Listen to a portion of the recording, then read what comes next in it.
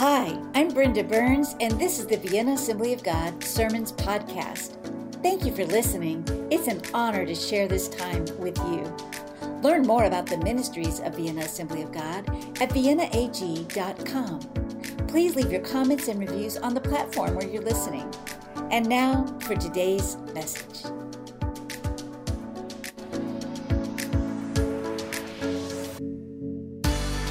So we're going to talk about some nonsense here a little bit. And I was thinking about, it's a little risky. My title's a little risky. And it's like, am I going to embarrass myself with this, getting out there like that? It kind of like at a wedding, now the dance floor is open and everybody's just looking at each other and don't want to be the first one to get out there. Are you going to embarrass yourself if you do? I might feel a little bit like that. It might be a little bit of nonsense, but we're going to go in here and hear what the Word of God has to say. And what did he talk about when the word nonsense came up? So we're going to look at the scripture to take us into this message. We're going to read Luke's account of the resurrection and then a little bit about what the Apostle Paul had to say.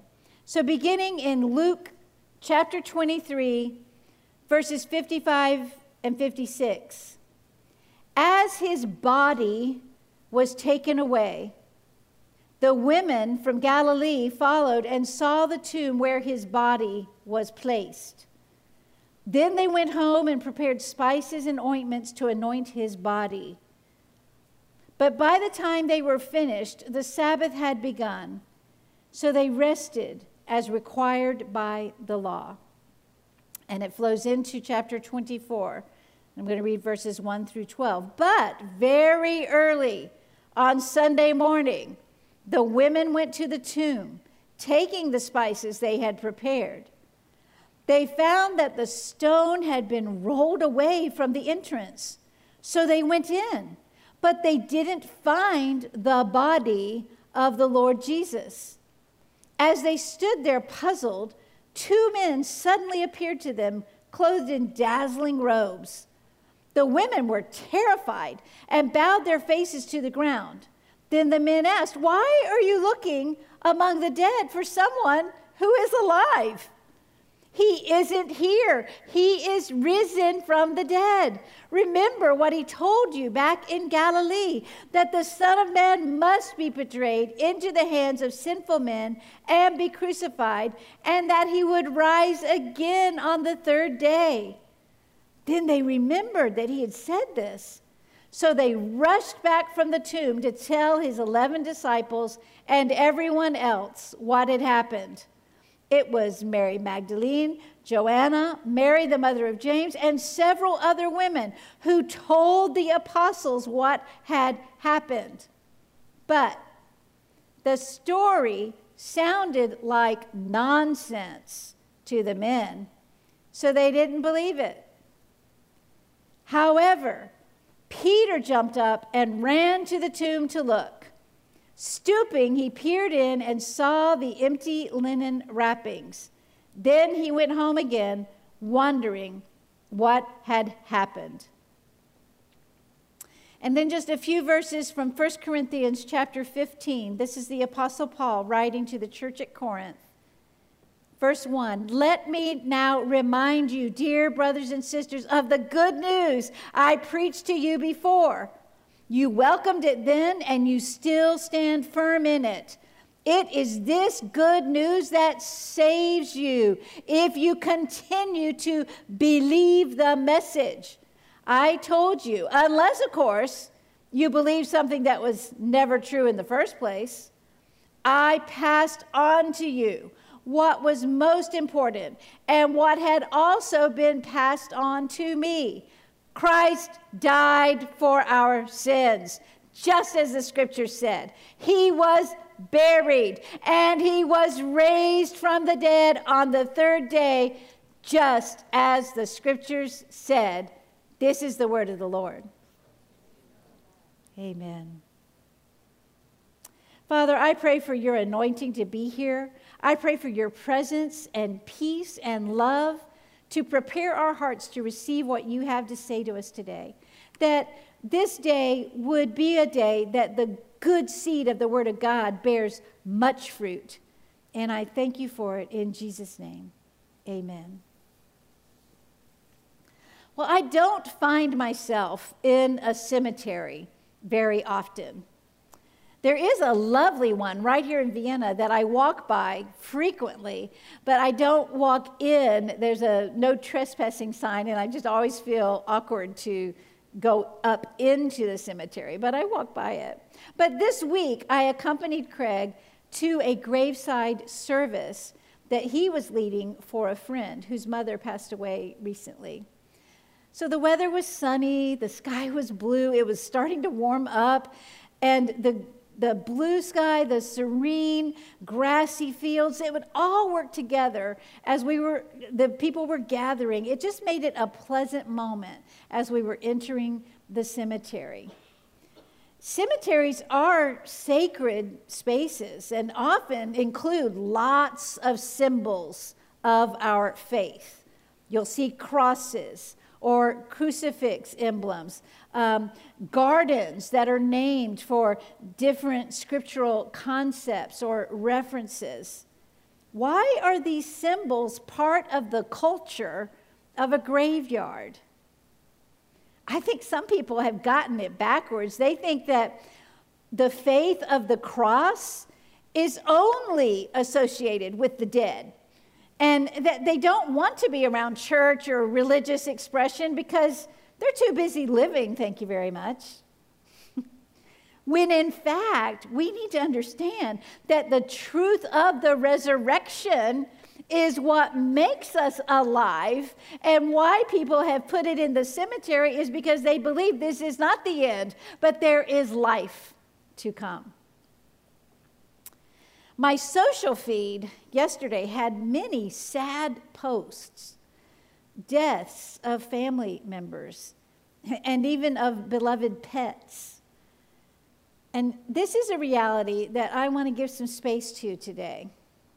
Maybe you are not feeling all the good vibes this morning, but instead you're dealing with grief or confusion or loneliness or depression. And I hope you can feel seen by Jesus today. He understands like nobody else. So we are not going to load you down with a lot of shoulds about how to feel today. Just know that you are loved, and because of the good news, we hold on even through the difficult feelings. Amen? But back to these social posts. Someone had died in a car accident. There was a family pet that had succumbed to old age. There were people marking the anniversaries of other deaths. But the post referenced heaven, a belief in a better place, a comfort, a solace that the loved one is still alive in a new reality. What gives people this hope? It is only through the resurrection of Jesus Christ that such nonsense could even be considered. Now, you may have been told the good news, but just like the apostles at first, it sounded like nonsense to you, and you didn't believe it. Well, you're in good company because the apostles didn't either. The doubts and the concerns that you may experience have been a part of the telling of the good news since day one. So we're going to look a little closer at this telling of the story.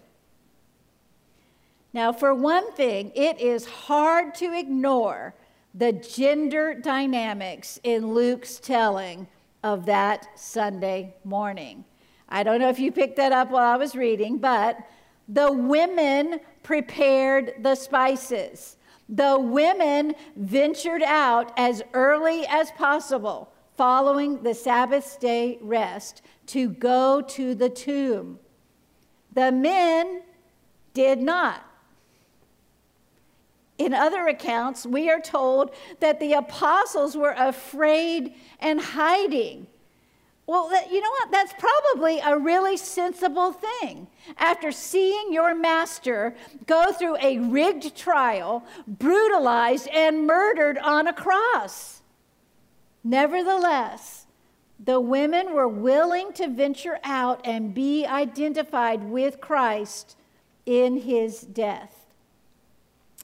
The four gospel narratives differ in some of the specifics of this Sunday morning visit to the tomb.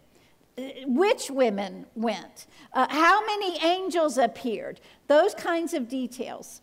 Scholars have noted that these divergences actually bolster the veracity of the narratives as detailing eyewitness accounts. Those that work in the judicial system will tell you that it is normal if you've got 5 eyewitnesses to a single event to get 5 different details.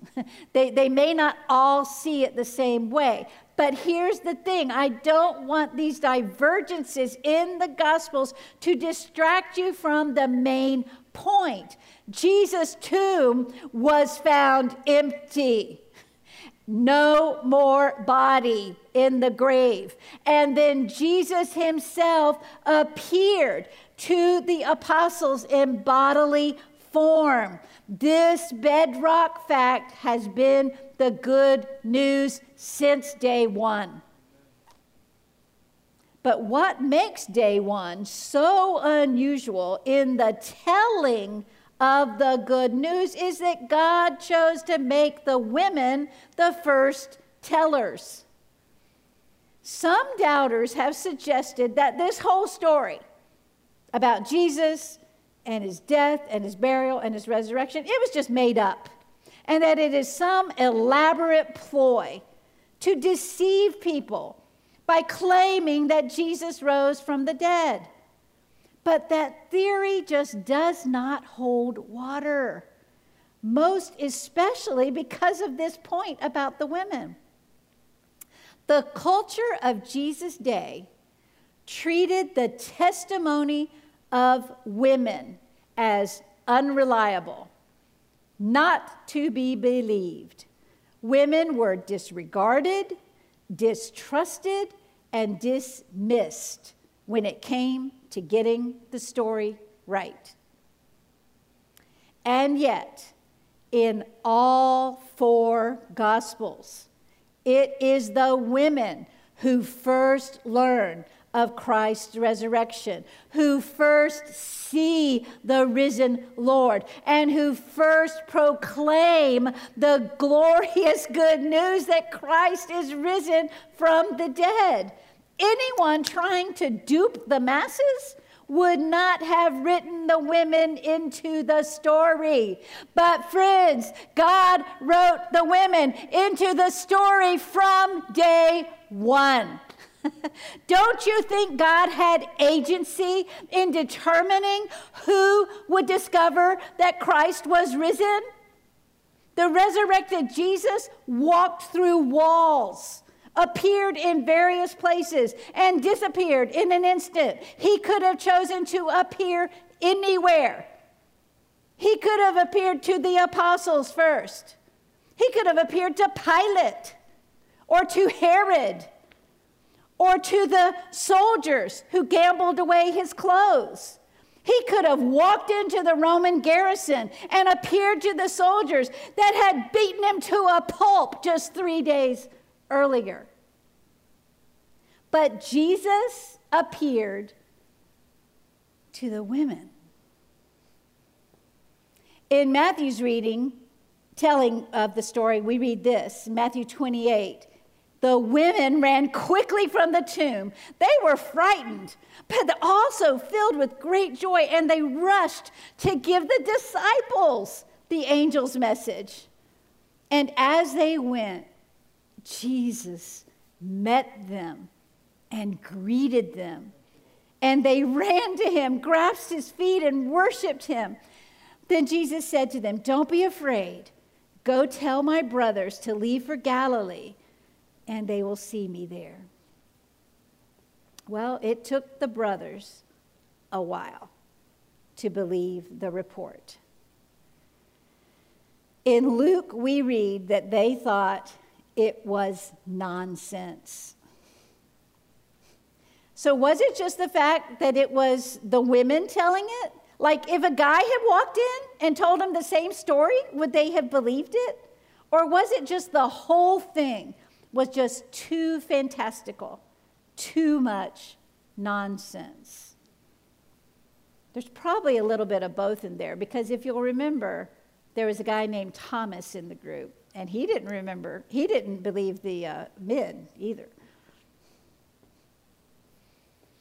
We live in a different time. But some of the gender and power dynamics are still around. That is true. But let's look deeper at this point. Because as the Apostle Paul wrote to the Corinthians, we must continue to believe the message of the good news. Scholars note that that letter to the church at Corinth was written very early in the life of the early church. Actually, even before the Gospels were written. And it was well established by this time what the essence of the good news is. Christ has died. Christ is risen. Christ will come again. The disciples didn't believe the women. What type of person would you find it hard to believe? Difficult to take seriously when they share the good news? The disciples were locked away out of fear for the authorities. What kind of disappointment or fear or disillusionment or tragedy makes you stay locked behind doors of doubt and makes you dismiss the good news? Do you proudly dismiss the story of Jesus as nonsense? Do you ridicule the joy and wonder of believers in Jesus? Paul affirms that the preaching of the cross sounds like nonsense. Earlier in that same letter, he writes this: "Since God in his wisdom saw to it that the world would never know him through human wisdom, he has used our foolish preaching to save those who believe." Belief, faith, accepting the plan of God, even though it does not compute according to human wisdom. This is how we are saved. This has been God's gift, God's grace, God's mercy, God's power, God's love, God's plan from day one. The apostles all came to believe the good news. Jesus himself appeared to them just as he promised, and they all became proclaimers of the good news, and they all followed Jesus even in a martyr's death with the hope of the resurrection and life in the kingdom of God. From day one, those who hear the good news have the honor and the responsibility to respond.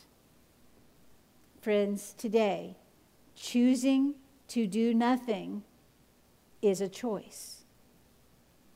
If the story of Jesus is just so much nonsense, then there's not much required of those who hear the story. But if the story of Jesus is the plan of God from day one to redeem humanity from the clutches of sin and death, then the hearer has a choice to make. Jesus taught us the right way to live. And if he is God's Son, crucified, buried, and raised from the dead, then we must choose to live the way of Jesus. Jesus modeled for us patterns of love. And if his story is true, we have to repent and turn from darkness and come to light. Jesus invited us to come and take his yoke, for his burden is easy. To come and drink from the fountain of living water and thirst no more. To come and have the faith of a little child.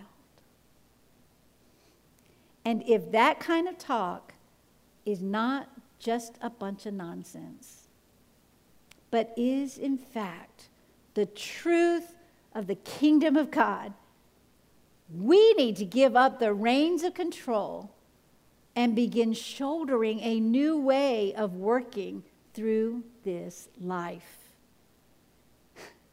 Jesus commissioned us to proclaim the good news, to share all that we have received from him.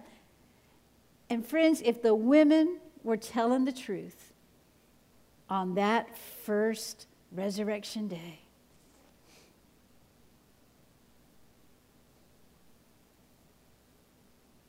we need to stop our nonsense and get to work doing what Jesus has called us to do. Let's pray.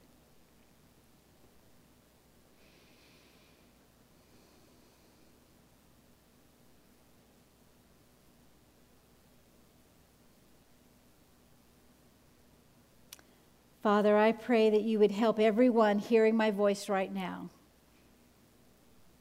to choose your nonsense. It's so fantastical. The foolishness of the preaching of the cross just does not compute in our human wisdom, but by faith we believe. And we know that Jesus Christ, your Son, died, was buried, has risen from the dead. And you have redeemed us with a mighty hand. I pray that you will help us to believe. I said that everyone that hears this has a choice today, and that doing nothing is a choice. If you're hearing me and you have not said yes to Jesus as Lord, today is a great day to do that. I want to invite you to pray along with us this prayer of saying yes to Jesus, of believing in him. Would everyone that's in the room follow me in this prayer so that if there's one that wants to do it, they would not feel alone in doing it? Dear Jesus, I say yes to you. I believe the story. You are the Son of God. You died to save me. But you're alive.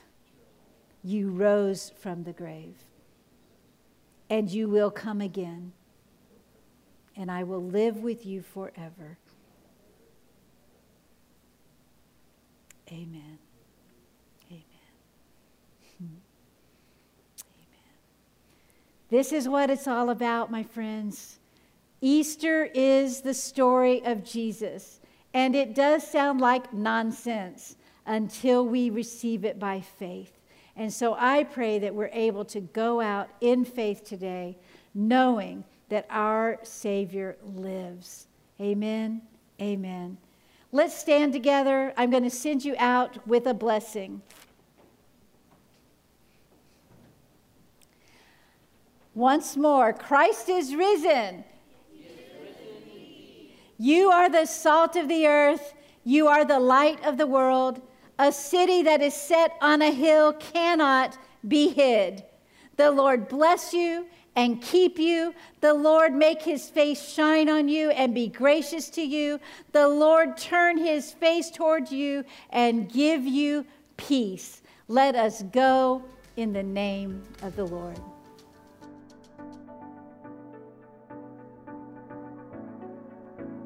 If you enjoyed today's message, why not share it with a friend? I invite you to subscribe at Apple Podcast and our YouTube channel. We'd love to hear your feedback and comments. So glad that you were with us today. Look forward to seeing you next week. At Vienna Assembly of God, we love God, others, and life, and we're leading our community in a growing relationship with God.